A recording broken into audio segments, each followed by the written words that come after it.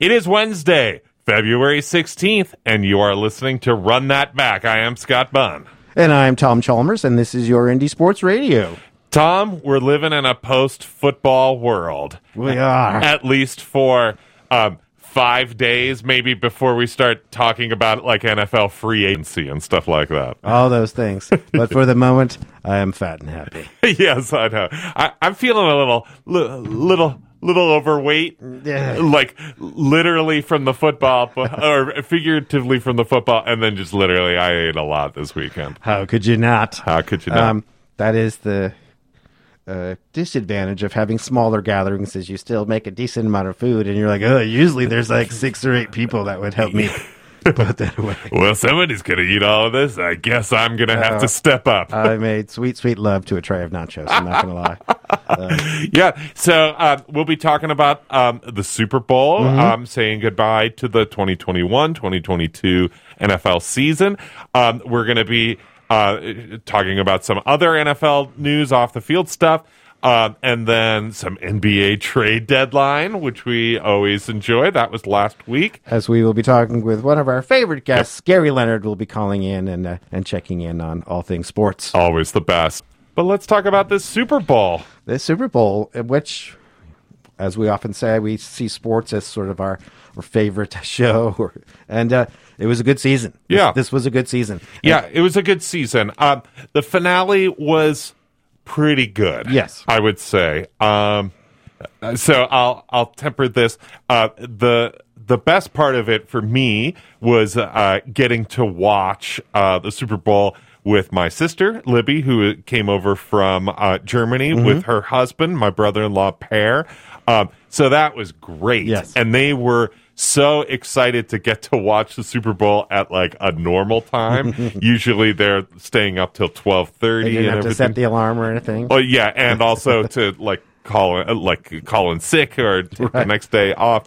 So like getting to watch with them was really great. But you know, we had a big weekend of lots of eating, lots of drinking. So I admit, halfway through the third quarter of that Super Bowl, Per took a video and Libby was asleep and I was asleep. But I rallied. And I don't think I missed anything. Like, it was basically the same score when I woke up. Gotcha. That game, for whatever it means, did play out as I had dared to predict, which is I did think the Rams would go up. I thought that the Bengals would have a comeback, and I thought that as we saw in the Buccaneers game, that Matt Stafford would have a good closing drive. Right. And that is what happened, so I got to, whatever that means, feel good about that.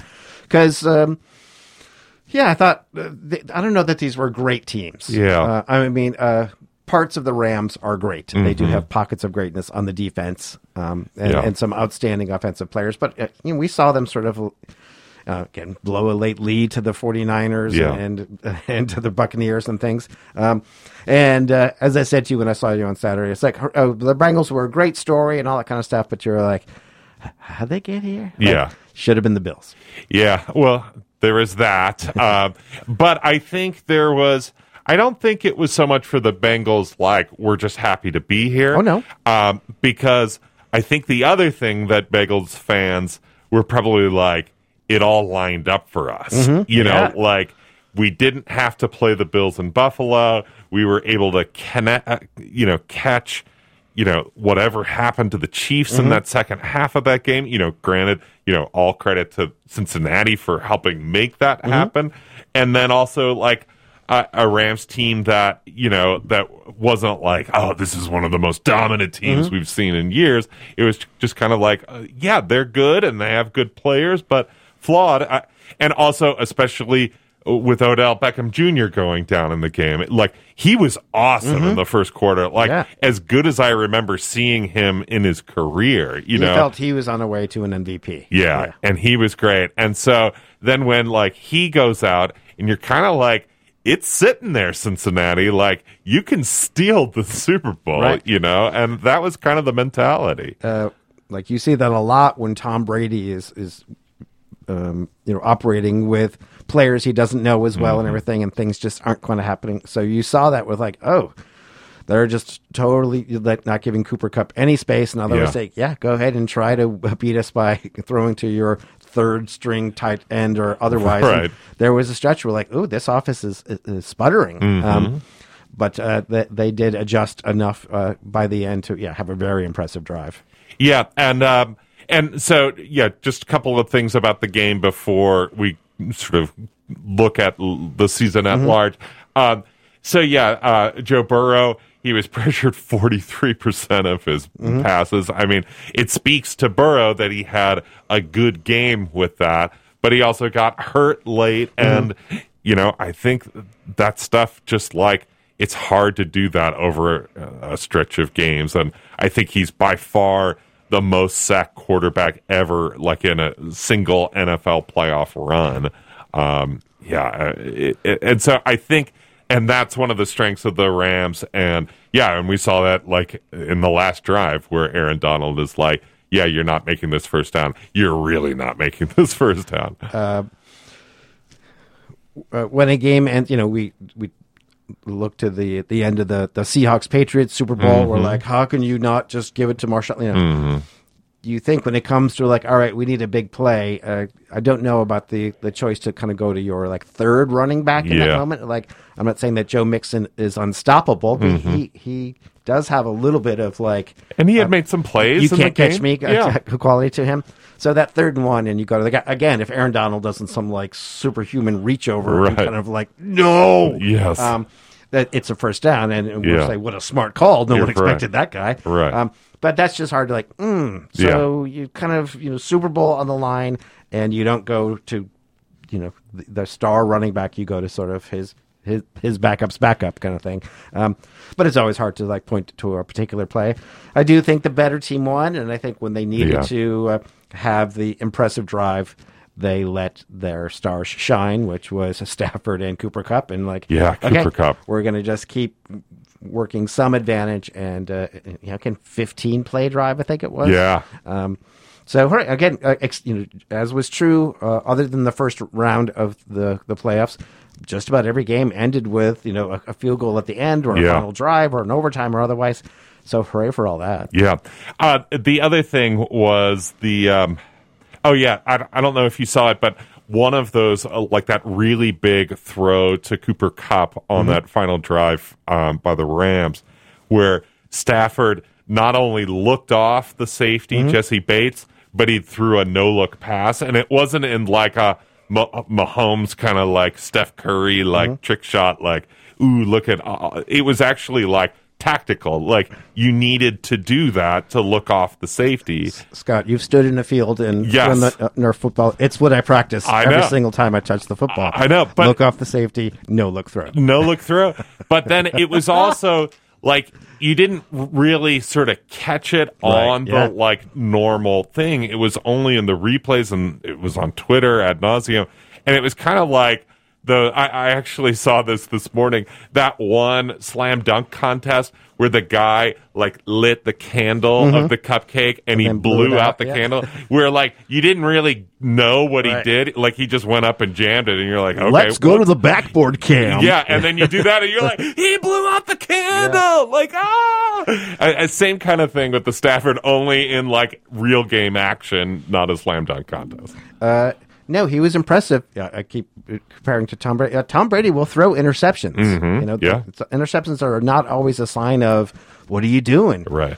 Just when you take a chance, it's in the end zone, but it was, again, it's basically like a punt. So he will throw some interceptions, but when he needed to be fantastic, he was. Yeah. And that situation of okay, we're bringing you over. Well, everyone says you're so good, but you're buried on a bad team. Well, let's see. It was really pretty good. Yeah. I thought it was interesting. So, yes, thanks to Jess Thomason for coming on with us last week, and congrats on her Super Bowl-in-law. Yes.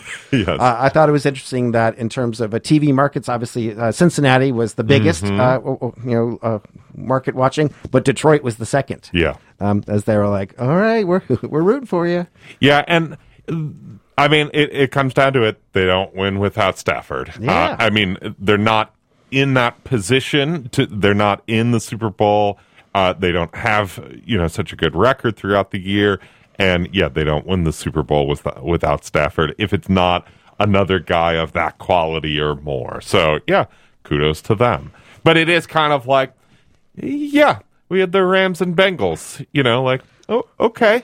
But I think the extracurriculars of the Super Bowl were pretty good. I thought there was a lot of good commercials this year. Good commercials. So that was fun for those who are just sort of watching. Yeah. A lot of opinions about the Super Bowl halftime show. I loved it. Which I had a good time with. That this is my music. Yes. So hooray for all that. And I thought that Super Bowl halftime show was great. Like, maybe second to Prince in what I can remember. I qualified it with People is up there too. That it might not necessarily been the best Super Bowl halftime performance. There's a lot of just kind of standing and kind of rapping and whereas Prince is like playing guitar and just emoting and just giving it everything. But I really liked how it was put together. I wish they had spent a little bit more time letting people know. Just so you know, everyone who's on stage, their music was touched by Dr. Dre. Right. Like, this is not just like some people we like. Like, this is all. There's Quincy Jones. Yeah. There's Nile Rodgers. Yes, and then there's Dr. Dre. Like, I wish there was a little bit more understanding of, like, he's just not a pretty good rapper. Yeah. From a time that we all like. He had a touch on so much of that music. Totally. I wish we appreciated that a little bit more. That's great. But, I can watch Snoop do anything, and we had...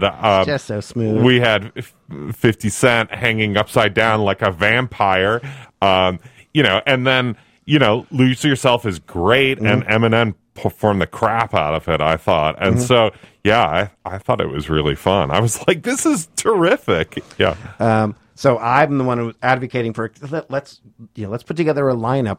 The one thing that is true of that, you do come away going like, Eminem gets one song. Yeah, I know. One song. I know. We don't get another.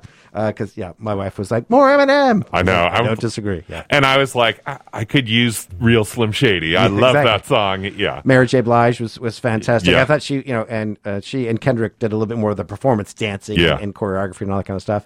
And then all the surroundings, every time you look, there's like somebody like crazy kicking and dancing. Yeah. After a while, I was like, oh my God. Like, enough already. Or they each have their own room, and then there's the truck, the cars out front bouncing. That was great. I also like Dr. Dre playing the piano. Sweet. That was great.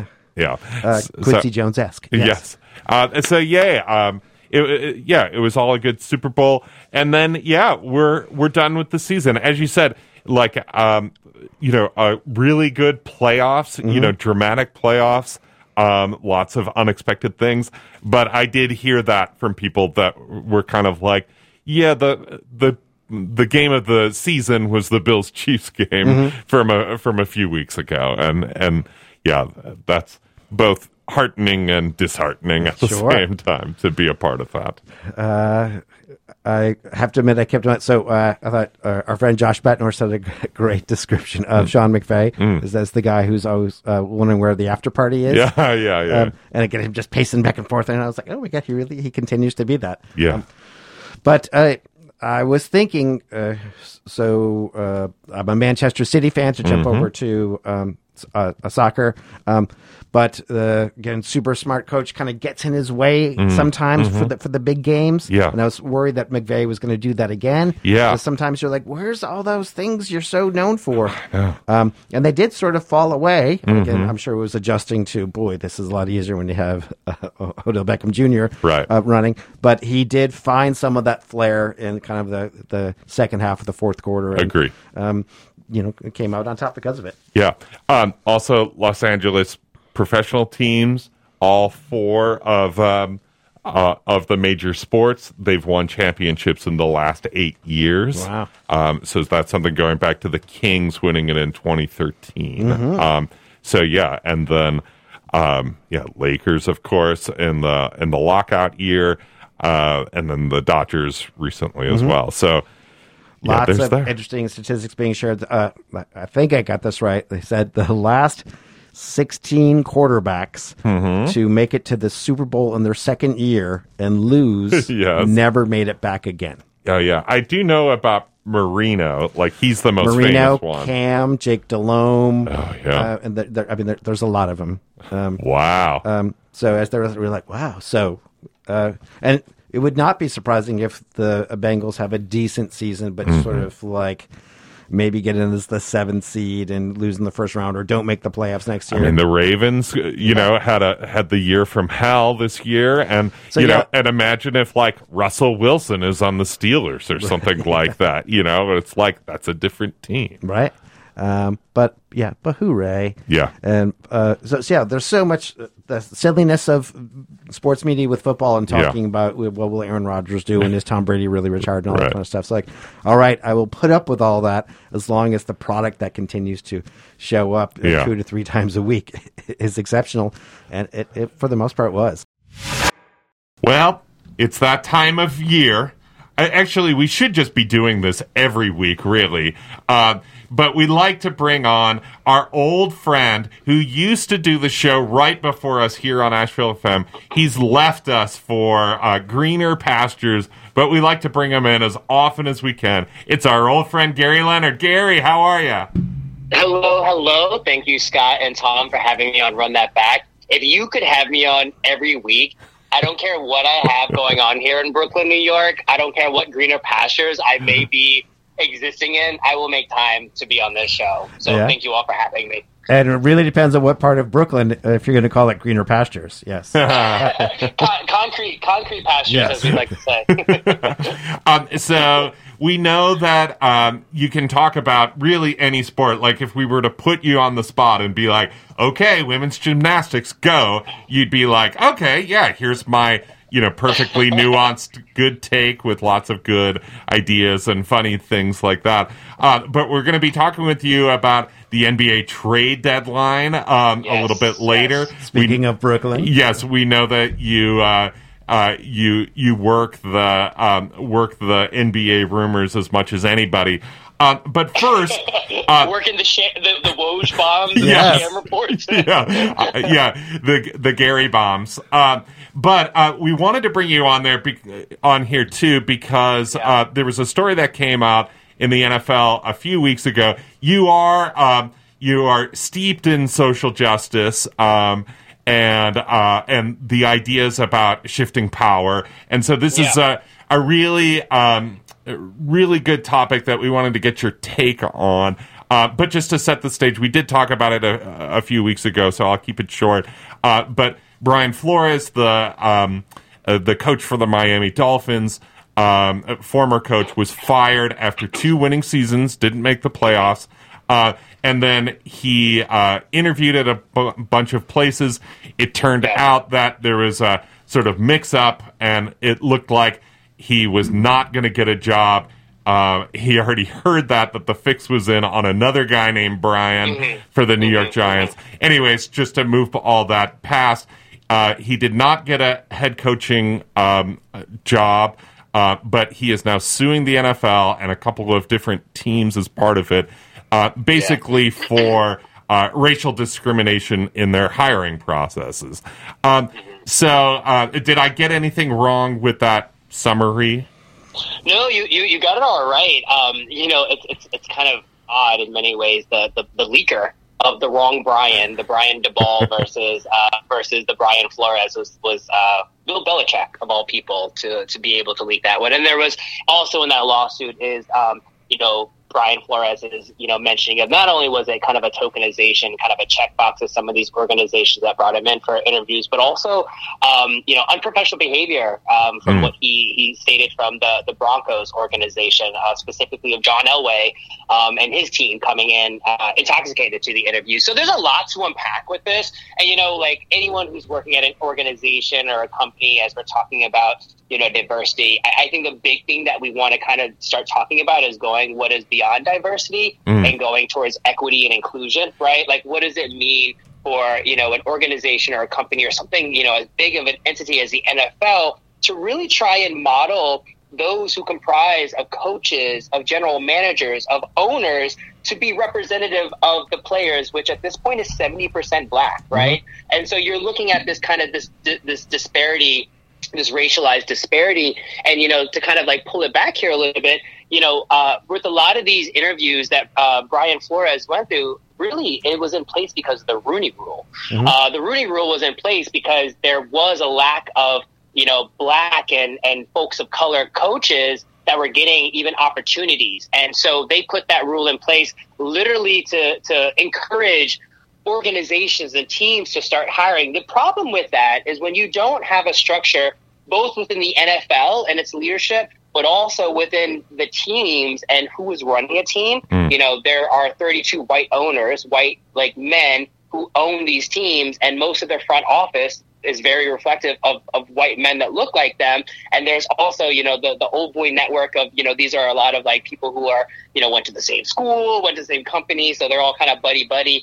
Is the issue that you have with that is that the Rooney Rule just becomes a checking of a box. And so really what Brian Flores is doing here is saying I have cases, I have specific examples of both the interview process as well as the support that I had when I was a head coach with a winning record at the Miami Dolphins, that I was not given the same opportunities or the same leverage or the same, the same kind of leeway that my white counterparts have in similar situations. And he has very specific things. But, what we are talking about, sadly, for all of us who are, fans of the NFL that have some type of analysis in terms of what is happening, is that you're talking about really deeply systemic and structural racism that exists within our society. And you talk about a microcosm that is the NFL of everything that is really representative of kind of this racial disparity. And you're seeing that happen. And, Brian Flores dropped that lawsuit on the first day of Black History Month, right? So you talk about a bombshell, and, there's going to have a lot of ripple effects. No one obviously knows how this is going to go out, but I just thought, and I want to open it up to you all, but I just thought it was so telling that the day, hours after Brian Flores, dropped that lawsuit, that the NFLPA came out and they not only denounced that, but they said it was without merit. How can you say something is without merit without actually looking into it, right? They're so dismissive of that. And then, I try to avoid going into Twitter and the comment section, but you just see so many people that are so dismissive of these claims when, what we're talking about when it comes to equity and inclusion is why don't we listen to the folks of color that may have a different experience in terms of being able to expand, how we're thinking about our operations. And also, I think there's a disconnect that's happening, how we can shift away from just a checking of the box. And we're not just talking about the NFL here. We're talking about, government agencies. We're talking about employers in Asheville and elsewhere of how do we go beyond checking a box and how do we integrate a culture that actually supports the hiring of folks that are not white? How does it go beyond hiring, women candidates, et cetera? What are we doing within our culture and our work environment that sets them up with success? What are we doing that allows us to recognize that, hiring folks that are not white men will actually have positive impacts for everything that we're doing? And so I think you're just seeing a lot of that right now. I wanted to throw this by you, Gary. So there's this book called The Sum of Us, this Heather McGhee book. Did you read that book? Yeah. And so she's basically in that book sort of says racism in America is like a zero-sum game. And the sort of classic example that she gave was Birmingham in the 60s, they were forced to integrate their pool. So rather than do that, they just destroyed the pool, and they're well, nobody gets a pool, And so for me, it in thinking about this, that you're, so the fans of the NFL teams are losing out on opportunities if you're only giving, white coaches an opportunity to coach your team, right? And so that's been the big thing that he also said in his lawsuit that, Black men haven't been afforded the same opportunity, not only the hiring, but just Steve Wilkes lasted a year with the Cardinals. He had a miserable year. It wasn't great, but it's not like Cliff Kingsbury, his white replacement, has done all that much better. They've even had better personnel. They still haven't made the playoffs. He's still there after 3 years. So, it's just that there's just a sort of quicker trigger, pardon the metaphor, with firing black coaches. And to add to that really quickly, I mean, when Urban Meyer got hired on as the Jags coach, one of his first hires was Chris Doyle. A coach that was fired from the university, a strength and conditioning coach that was fired from the University of Iowa for racial bullying.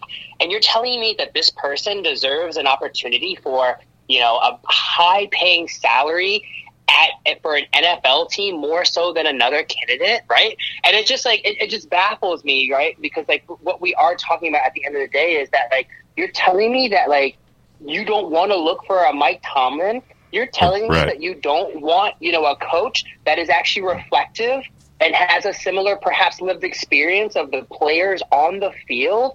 You're telling me that the only candidates that are really quote unquote qualified are white male coaches. And so it just, again, goes back to this whole idea of, this Rooney Rule. It was flawed from the jump because you are really trying to create a system that is ultimately going to be a checkbox for a lot of the people that are making up these hiring committees. Do you think there's a lot of folks of color that are in these hiring committees? Right.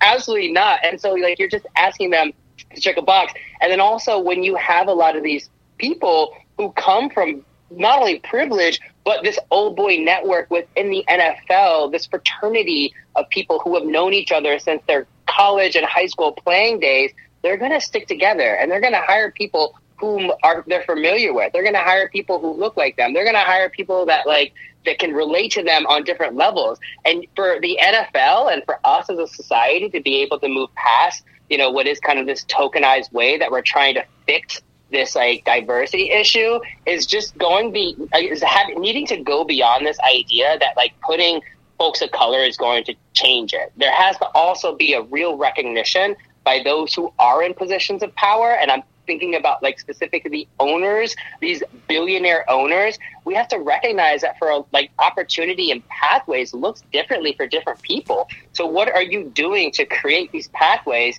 for folks of color to get hired in these high profile positions? Because, the argument that always happens, everyone has an equal opportunity for this. The most qualified person, gets a job. That's not true.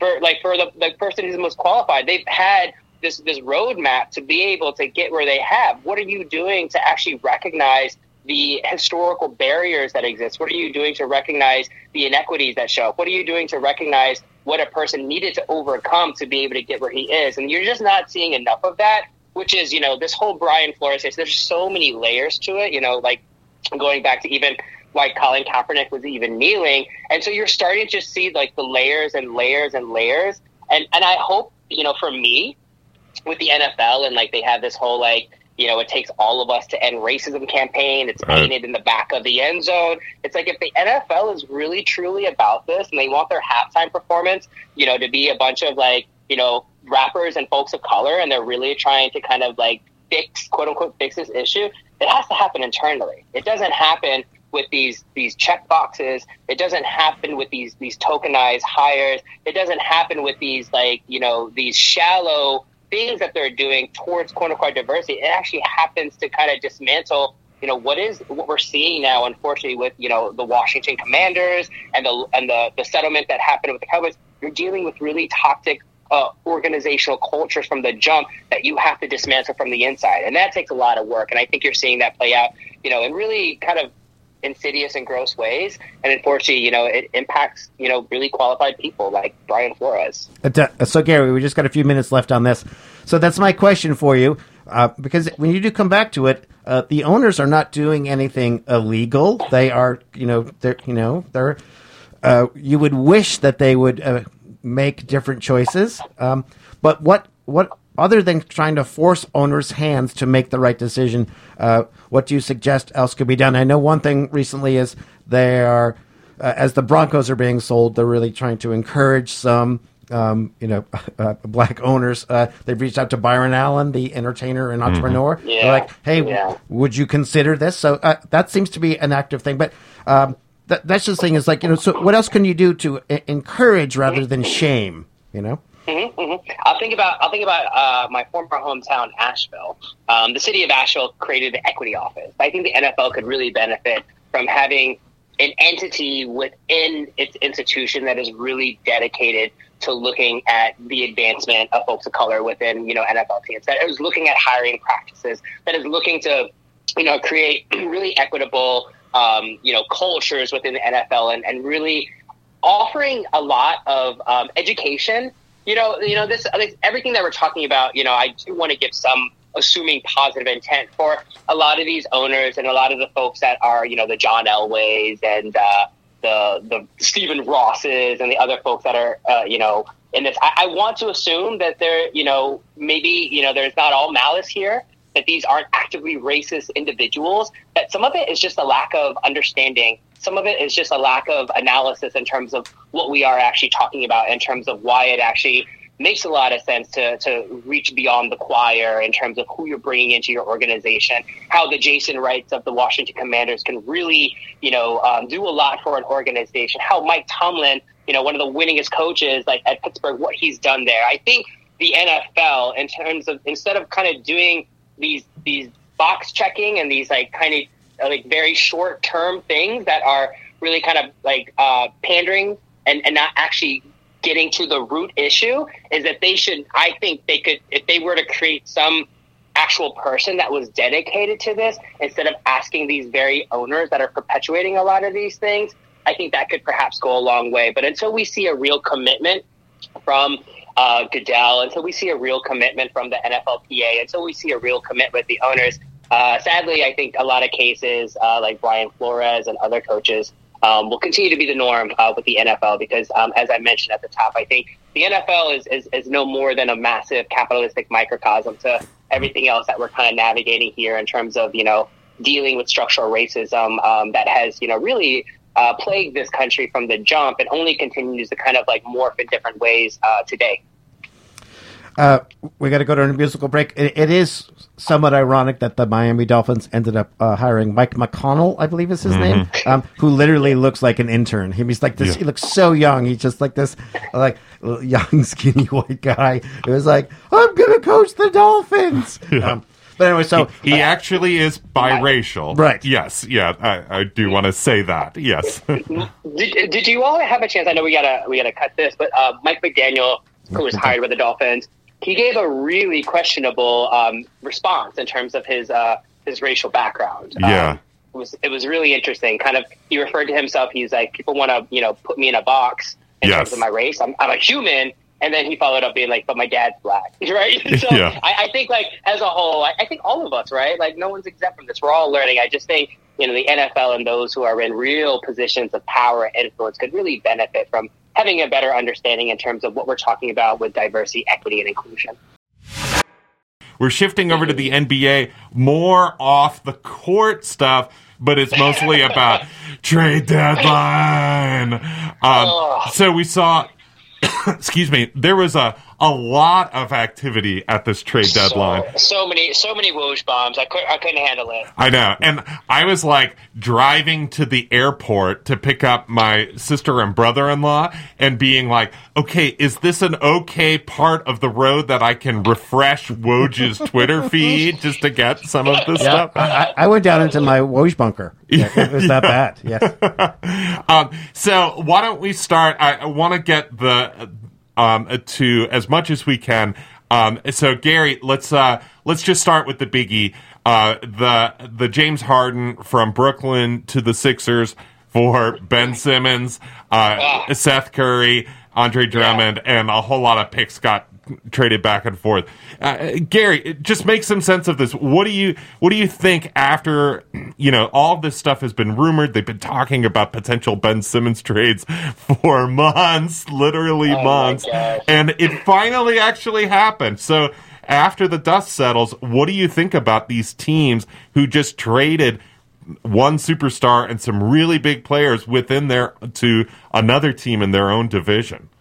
I mean, can truly any of us actually make sense of this trade and how it's playing out? I can certainly try, but I'm like you. I remember I was having a really busy workday with deadlines, and I couldn't stop looking at my phone because of the amount of trades that were happening. And the big one happened. And I think to start, I think in a weird way, I think it's potentially a win-win for both teams, right? Hear me out. I think for the Sixers end, you have a player in Ben Simmons who whose value greatly diminished after, his infamous, not going for the layup in the playoffs, going for the pass to Matisse Thybulle, and then, them not scoring the points and eventually getting bounced out by the Hawks last year in the playoffs. And so you have a player who did not play a single game for you, not a minute, and you were able to turn that around for what is, top 15, player in the league, and James Harden. And we'll go into a little bit in terms of James Harden and how he's been performing. But that in itself is a big win. And I also think, Daryl Morey, the GM for the Sixers, gets a lot of crap in terms of, the sunk cost of it all. There were a lot of people that were saying, he should have traded Ben Simmons for Harrison Barnes, some draft picks, anything. You can't waste an MVP season from Joel Embiid. You need to act on this. But he held his cards tight. Yeah. And he held not only his cards tight, but a card that a lot of people can argue value greatly diminished. And somehow he was able to hold it to the very end, hours before the deadline. And he was also able to recognize that he had a leverage play with the Brooklyn Nets, a player who clearly didn't want to play with the Sage God himself, didn't want to play with someone who was not vaccinated, that could only play in away games for the Nets. And he wanted to get out of there. So he was actually able to flip a player along, obviously, with Steph Curry and Andre Drummond for a perennial all-star, all-NBA player. So I think that in and of itself, I think the Sixers in what is a stacked East is a huge win. On the other side of things, I think the Nets, for what they were having to deal with, kudos to Sean Marks and Steve Nash for having to coach that team. Yeah. With James Harden, with Kyrie, and then a hobbled KD, unbelievable. But, it was really clear, if anyone is, good at reading body language, the last couple weeks of James Harden, he was coasting, he was putting no effort on defense, and he was coming out saying he was happy in Brooklyn, but I think all of us could read the Kyrie tea leaves that he was no longer happy in Brooklyn. And so it was only a matter of time, and he actually had a buyout option at the end of the season, and there were a lot of rumors that he was going to, join up with his favorite GM buddy and Daryl Morey. And so the Nets had the option of losing Harden for nothing, or moving him at the deadline. And I actually think, what they got in Ben Simmons, and mind you, we haven't seen Ben Simmons play in almost 10 months, but for what we can remember, we're talking about one of the most versatile defenders in the entire league. You're talking about someone that you pair next to Ben Simmons. A lot of people are saying Ben Simmons' best position could be at, power forward, swing forward, point forward, where you can have him just focus on defense, and you have these two ultra offensive superstars in KD and Kyrie. That potentially is a huge fit. And I'll say this in terms of Brooklyn, not everyone really cares about the Brooklyn Nets here in New York. New York is a big media town, but a lot of the spotlight is on the Knicks. So I think, in terms of some of the best landing spots that Ben Simmons could have ended up, I couldn't really think of one better than the Nets. And so for the Nets, they gave up a lot to get Harden in the first place. They gave up Karis LeVert, Jared Allen, I think 4 first-round picks. For them to get 2 first-round picks, 2 really solid role players in Drummond and Curry, and then get Simmons, who was also going to, help them out in the long run. I actually think in a weird way, I think it's a win-win for both teams as best as they could have done with what they were given. And it's setting up for what is just going to be an incredible Eastern Conference playoffs. I can't even imagine how this is all going to shake out. It sure should be. As a just fan of basketball, I hope it results in both teams just being more awesome. Yeah. But it is hard to see Ben Simmons sort of I don't want to play, and sort of gets rewarded for that. And then James Harden yet again sort of kind of just, I don't want to be here anymore. So all of a sudden I have hamstring tightness, which is now my new official thing. If ever someone calls and there's an event I don't want to go to, I'm going to be like, oh, hamstrings are a little tight. Don't think I'm going to make that tonight. Got a little of the hamstring tightness. I can't put away the clean dishes tonight. little hamstring. Hammies are a little hamstring tightness. So trade me to another family.